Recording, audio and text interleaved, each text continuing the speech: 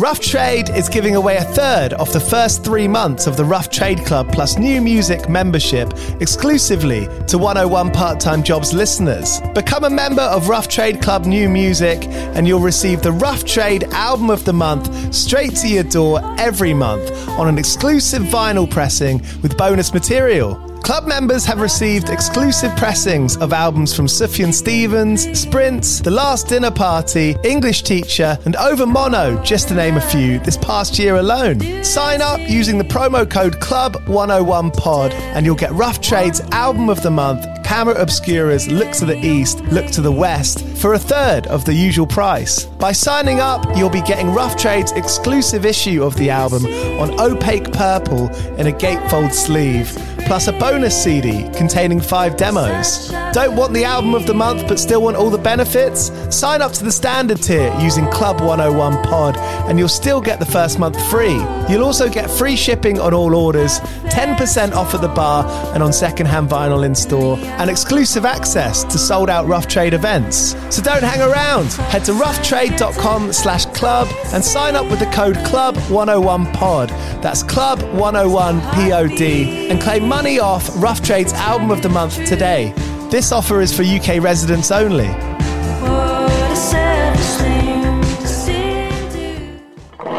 Do you play in bands? I did for the longest time. And I wish that I knew that DistroKid was a thing. I don't even think it existed back then. DistroKid makes music distribution fun and easy with unlimited uploads, and artists keep 100% of your royalties and earnings. 1 million plus artists rely on DistroKid to get their music on Spotify, Apple, YouTube, TikTok, Tidal, Instagram, and all the major streaming services.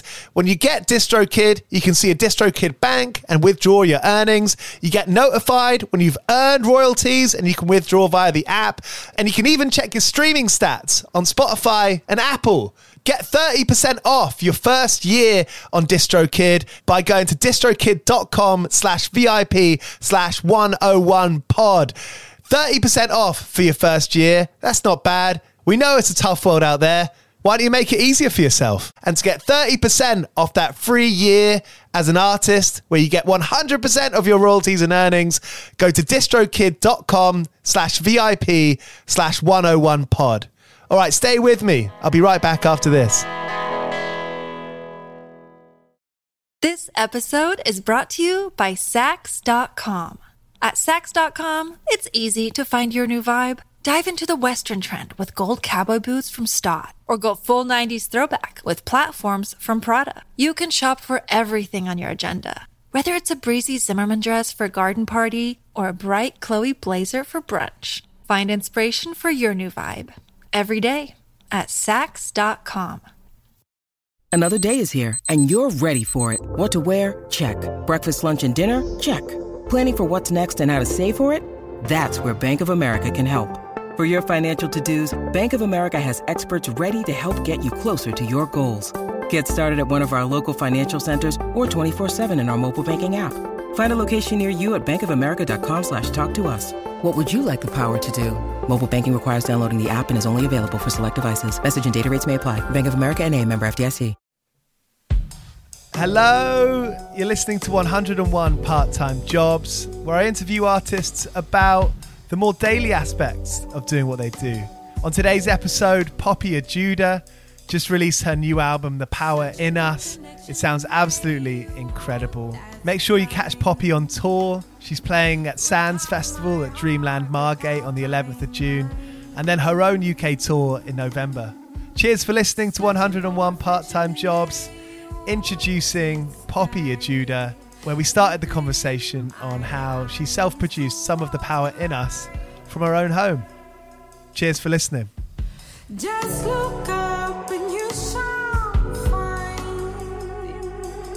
I look at, because I'm 31, and I feel like when I was sort of becoming a teenager, that's when people I knew were starting to produce themselves. And there was there was a bit of that like tectonic shift where people were like, oh shit, you can get an M audio for secondhand and you can start doing it yourself. And obviously that's not like a new idea, but it's so exciting that you could just kind of create your own world. Yeah, totally. I think It's amazing that so many artists can take their creativity into completely their own hands and really like bring their vision forward, because I think sometimes when you have a lot of different voices, it's hard to know what it is exactly you want to do. That time and the lockdown and everything really was a good time for bringing perspective to what's important to you, what do you value, who do you want to be, how are you doing things wrong or right, or how do you want to move forward. And I think the album is kind of a reflection of that as well. I finished the album in lockdown, and I made all the interludes and all of the little moments at that time. So I think it kind of does have that self-reflection. The Power in Us has quite a few production partners that you've got on it. When you worked with different folks like Joel Compass or Karma Kid, was it putting you in a new frame of mind every time? Yeah, I think whenever you work with a new artist or new creative, a producer or musician, you do wear a different hat because you're both being inspired by each other, and that's a unique experience.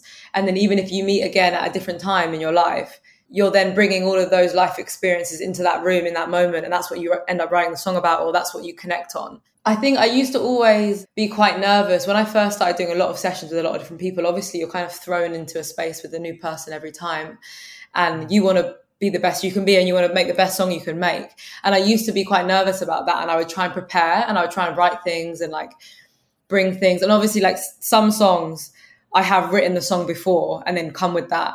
But if you're writing from scratch, I actually find that it's better if you just allow yourself to be inspired by the moment, and the creativity always comes. So it's just trusting that if you connect with that person and if you have the right kind of synergy and energy in the space, then actually you'll create something really amazing. Joel is someone who we just get each other on a musical perspective. When he plays something, it just really moves me, and I know that he really loves the way I write lyrics, and so it kind of will always happen quite quickly when we work together. It's just quite natural. And so that's why he has multiple tracks on the album, and he also produced Devil's Juice, which is from an earlier project. And that's how I first met him. And Karma Kid, I think Play God was the first song I brought to him. That was actually a song that I had already kind of partially written. And I was oh, and it was funny because I was it was also written with this guitarist, Tom Ford. And I think me and Tom were working together for the first time that day, actually. And Sam, Karma Kid, had brought Tom in. And I was oh, I have this song. And it was God are the men who make you play. It was so intense for to be in a room with two other men who I'd just met. But it's funny because I think that it's quite representative of who I am as a person. And I'd always have really great conversations with them about politics and feminism and gender and all these kind of things. But they just really got where I was going with it. And it was I really wanted it to be hard hitting, and I really wanted to oh, can we put more distortion on the guitars, and can we layer them more, and let's add another layer of guitar, and let's make the drums like this here, and all of these kind of just ideas. And I think Karma Kid is so great with making really interesting drum loops and stuff. And Tom is one of the best guitarists I know, who I love playing with. So yeah, I think it's just about the energy in the room. There's so much great soul and jazz, and I live in Deptford, and when they started doing nights at the Royal Albert on Sunday nights, I think a lot of students from Goldsmiths, and it's just unreal the quality that is going along now. You hear about Theon Cross, and there's so much great stuff to be inspired by, and to be in that moment. Where do you see yourself in the mix of that, if you can? Well, it's funny you said that. Theon's one of my favorite artists to see live. I think he's incredible. I love his music. And Royal Albert, I've played there many times, but also my dad used to own it when it was a nightclub. It used to be called the Paradise Bar. And it was it's always been a music hub. And I think it's interesting, you mentioned, Goldsmith students used to always go there. And he had it for 13 years. And Jules Holland used to play there, and his brother, when they were Squeeze. It was always a hub for music, and it was always they always had a jazz jam. And so it's really interesting that even for my generation and people my age, that has stayed the same as a place where people want to go and experiment and play music and just work out what it is they're doing with their creativity. And so, yeah, I guess I'm kind of in the middle of that, because I'm kind of in the history of that venue. And in terms of now in current times, that was the scene that I came out of, that, the music night called Steez, which Theon used to play at, and King Cruel, and Sasha Keeble, and lots of James Messiah. that was a scene that we all played at, and that's where we all were like experimenting with our work and working out what kind of artists we want to be. So like South East London was such a hub for all of us to really work out where we were going. And I think like my music kind of sits on a more commercial side to a lot of like the more jazz leaning music, but it's also crossover and it's also like genre fused. One thing I often think about is how artists can, like the different ways they can afford to buy themselves time, experiment with their vision, with their music. And I think part of that is taking yourself seriously, finding yourself to be like, yeah, obviously music is like a really fun thing. And, it's such a cultural thing and brings, you and your mates together, it brings together you and your family, it brings together strangers. And then being able to take that and take who you are and kind of, shaping it into you. That's the thing that I'm really interested in, like with these interviews, because I think a big part of that affording your time is literally fiscally affording yourself time, being able to kind of get by and be able to work. What's your story there with being able to, give yourself enough time to take yourself seriously? Yeah, I mean, I think that's a really good point you made, because I mean, every musician is starts somewhere, and like every musician doesn't make any money from their music in the beginning.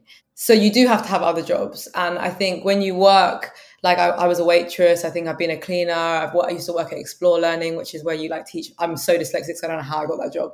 You teach like maths and English at like Sainsbury's to kids. So I've done like lots of different like little jobs, or working behind bars where I used to just spill the drinks all the time because I'm so dyspraxic as well. I was really only ever made to be a singer.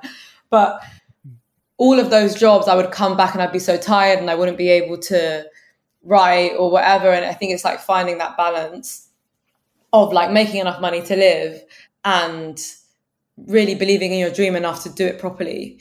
And there is always a time where that becomes a difficult conflict, because you might not be ready, might not be financially ready to take your music seriously. You have to take that risk in order to get somewhere with your music. I think that is based on how much you believe in yourself or not, because there are also lots of artists that aren't amazing that like are super famous. And I think it just comes down to how much you believe in yourself or not. And if you are a decent artist and you do have something to say and you do have something unique about yourself, which I mean, I think if you are being yourself, you can only be unique. You will find that path. But I think most people give up before they actually start believing in themselves and advocating for themselves. And I think it's hard. I think, especially as a female artist, we're taught to doubt ourselves so much, like conditioned from, especially when you reach like as a teenager and when your priorities start to change, because you're kind of taught to care more about relationships or think more about like not career-based things.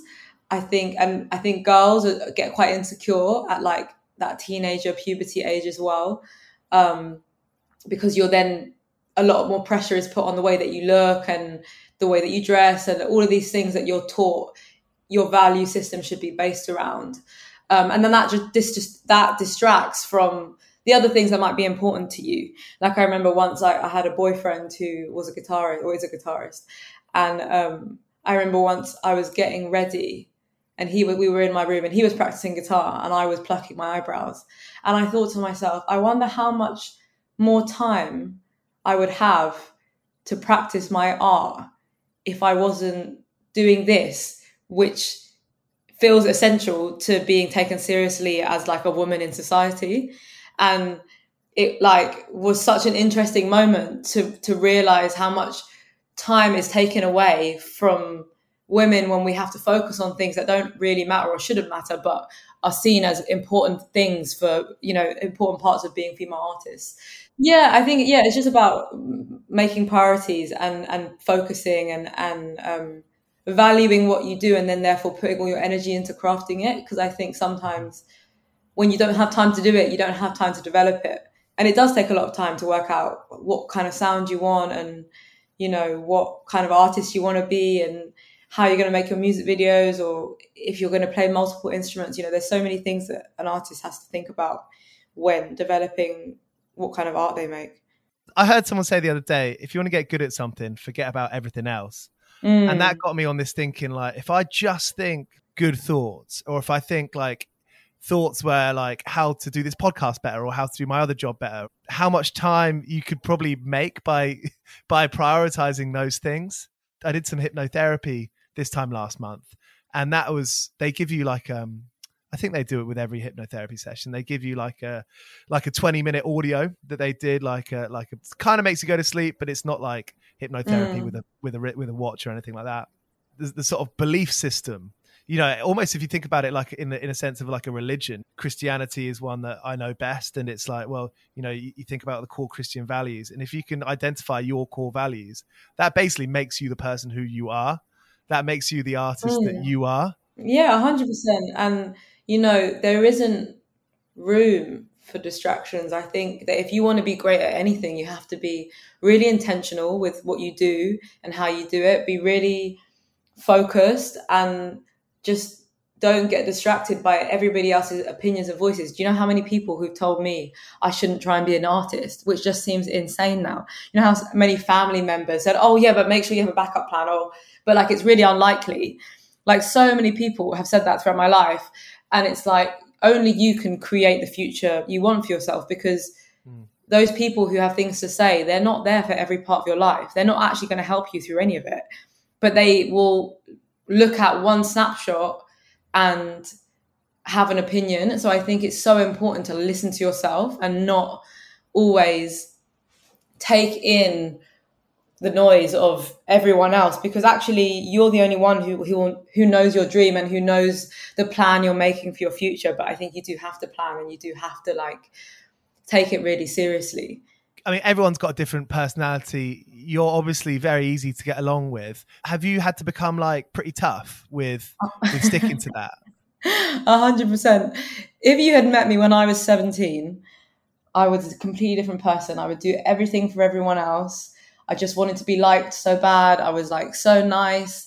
I didn't know how to tell people what to do. I didn't want to be too assertive. I didn't want to rock the boat. It's so funny because it's been such a journey, and I think I'm becoming more thick-skinned as the years go by. But like, you know, to lead a band, to do a tour, to like tell people what you want in a session, you have to be really assertive. You have to know what you want. You have to be willing to like stand your ground sometimes, or maybe it might feel a bit uncomfortable if you don't want to do what someone else wants to do. But I don't think women are taught to be able to sit with those feelings of being uncomfortable, because we're so taught that we have to be liked and we have to be nice, or we're going to be seen in a certain way, or we're going to play into a negative stereotype. And I find that there are a lot of men that don't have that same perception towards being assertive and making someone else maybe feel a little bit uncomfortable by their assertiveness. And I realized that, like, you know, if two people don't agree on something, someone's going to feel uncomfortable. But often I would feel like, it's fine if I'm the person that feels uncomfortable. But if it's my music and I'm in a session and someone doesn't want to do what I think is best for the song, which is, you know, ultimately should be my decision, it doesn't make sense to not be able to voice what you want to do. And obviously there's an element of like collaboration and compromise and listening to each other always. And I think when you work with people you trust, that comes quite naturally. But I definitely had to learn how to like tell people what to do, how to call people out when they weren't doing the right thing. You know, like I have a team of people that I have to be able to say, you know what, like that could have been dealt with better, or what could we do better here, or how did that go wrong? And sometimes I think if you're too soft or nice, it's hard to have those conversations. So it's definitely something I've had to learn. You know, it's like running a business, I guess. And I think being a musician doesn't always feel like running a business. But if you're an independent artist, which I've always been, you know, my whole life, you realize that actually I do need like business running skills. This is my business in a sense. But I just don't think a lot of artists are taught to see it that way. This episode is brought to you by Sax.com. At Sax.com, it's easy to find your new vibe. Dive into the Western trend with gold cowboy boots from Stott, or go full 90s throwback with platforms from Prada. You can shop for everything on your agenda, whether it's a breezy Zimmermann dress for a garden party or a bright Chloe blazer for brunch. Find inspiration for your new vibe every day at Sax.com. The record label, The Power in Us, it's on the record label Poppy Ajudha. Yeah, I mean, it's I'm independent. I haven't created a record label, but it's under my name. With all of that stuff, with all the admin, I suppose, the digital management, how are you able to not, talk about priorities? How are you able to prioritize the art over all of the organization that comes with it? I think that's a difficult part. Outsourcing is a really important thing, and finding people who are great at what they do, who can help you or work with you or collaborate with you. I think when you're independent, you tend to do everything yourself. So I'll be making backdrops and I'll be directing music videos and casting people in the music video and styling and doing all these things. And that does get really stressful, being an MD to a 10-piece band when you don't have any kind of like traditional musical training is insane. But I did do that for my last headline show. So it's like, it does get a bit crazy. I mean, I love the skills that I learn from being hands-on in everything. And I think that as my career develops and I work with more people, the one thing that I think I'm really grateful for is that when I work with an engineer or a producer, because I've had the time where I've had to do it myself, I know exactly what I want, or I know exactly how to articulate what I want so that they can, help to like bring my vision to fruition. And actually people really appreciate that when you work with them, or if I work with a stylist and I understand a bit about fashion and I know exactly how I can give them a good idea of what the styling I want, it means that actually the team works better together. So I think it's obviously more difficult when you don't have a really big system or a really big team around you. But I am grateful for the things that I've learned from doing a lot of it myself. There's loads of women to look up to if you're a teenager at the moment. I mean, Billie Eilish has obviously become the biggest pop star in the world. The sort of hypest band in rock is Wet Leg. There's a lot of great art from women and not men, basically. What can we do to like, what can everyone do to kind of keep it going in that positive direction? I think it's just about advocating for women. I think, and that just means that you're keeping that in your mind whenever you're making decisions, whenever you want to hire someone, whenever you want to like work with someone new, when you want to book an artist, when you want to have someone on your podcast. Like, what I've found is that what makes me happy is bringing more women into my space, employing female musicians, employing or non-binary musicians, and having women DJ with me, or if I have a launch party, or like event producers or directors. I found that when I first started doing it, it was hard. And I was like, I can't find any women to do this or this. And then as it became more of a normal thing, I'm just surrounded by women and it's great. And for me personally, that's really important because it's how I feel safe, and it is important for my music because my music is feminist music a lot of the time.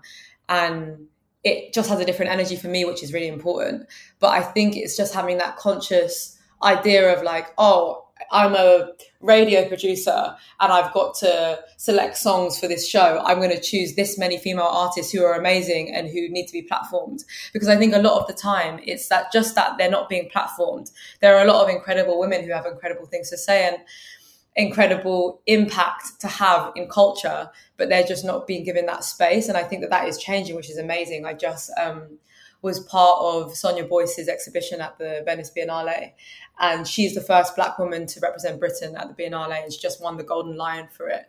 And she's an incredible artist. She's like someone who has always been a really important person in British culture for like cultural impact.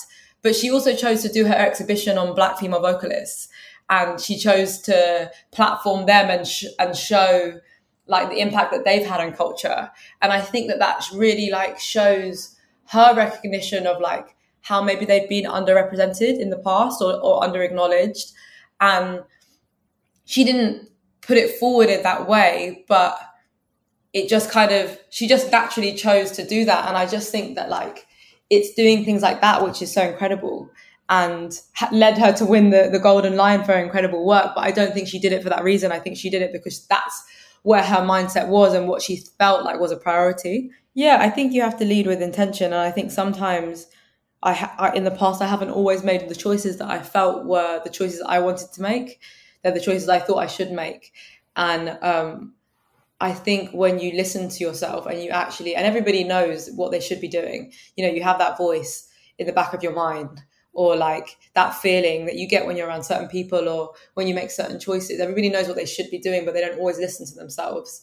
And I think that something that has been so important for me over the last year is really learning to listen to myself and my intuition and what actually feels right for me. And since I've done that, I just feel like everything's changed in my life, around in my career, in my personal life. I think like I've made so many better decisions because of it. What advice do you have for younger people coming up, exploring, discovering themselves, you know, trying different things, wanting to kind of make their mark, but not, you know, we all know how it feels like to want to make a mark, but you just don't know where to start. Yeah. What kind of, what guidance can you give people? Be fearless, be assertive. Don't ever even question your value or your worth, because I think that when you're a young person, like the only way is up. But I think sometimes we stifle ourselves so quickly because of like we're growing and we're emotional and we're still developing who we are. And I think what other people say can really impact us. But if you have a dream and you have a passion or there's something that you love to do, just do it and don't stop, because the only time it stops is when you stop. And there has been so many times when I've been like, maybe I'm not good enough to do this. And I remember saying during the pandemic to my housemate, I thought I had something special to offer the world, but maybe I don't.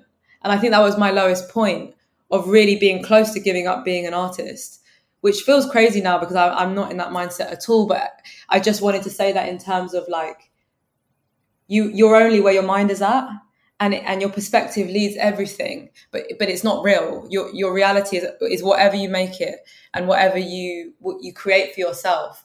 And you just have to keep going and you just have to keep pushing. And it just sounds cliched, but the people who are successful are the people who just don't give up and they just don't take no for an answer. And be honest, be raw, and be yourself at all times, at all costs, because that is your unique contribution to the world. There's no one like you on earth. That would be my advice. Thank you so much, Poppy. It's been ace. If there's one thing you'd really love to do outside of playing music, I mean, it can be producing, it can still be heavily involved in music. If there's one thing you can really see yourself doing, whether in now or in 30 years, what makes you happy to think about? There are so many things I'd love to do still. I'd love to try acting, maybe public speaking, like advocacy in the future, be a yoga teacher. I love yoga. Nice. Be a cook. Yeah. I really want to open a restaurant. So the franchise is soon to come. The Michelin star is waiting. Yeah, exactly. Thanks so much, Poppy. Thank you. Thanks so much. So there she was, Poppy Ajudha. The Power in Us is out now. Find tour dates at poppyajudha.co.uk. I'll see you next week for an episode with Ezra Furman. And here is the ever fine, ever fast, ever factual Cocksparrow. I've been working all day for me mate on the side, running around like a blue-ass fly. I've been working all day for me mate. Every bleeding minute I've been on the go, up and down the ladder like a fiddler's elbow. I've been working all day for me mate. This is a Mighty Moon Media podcast.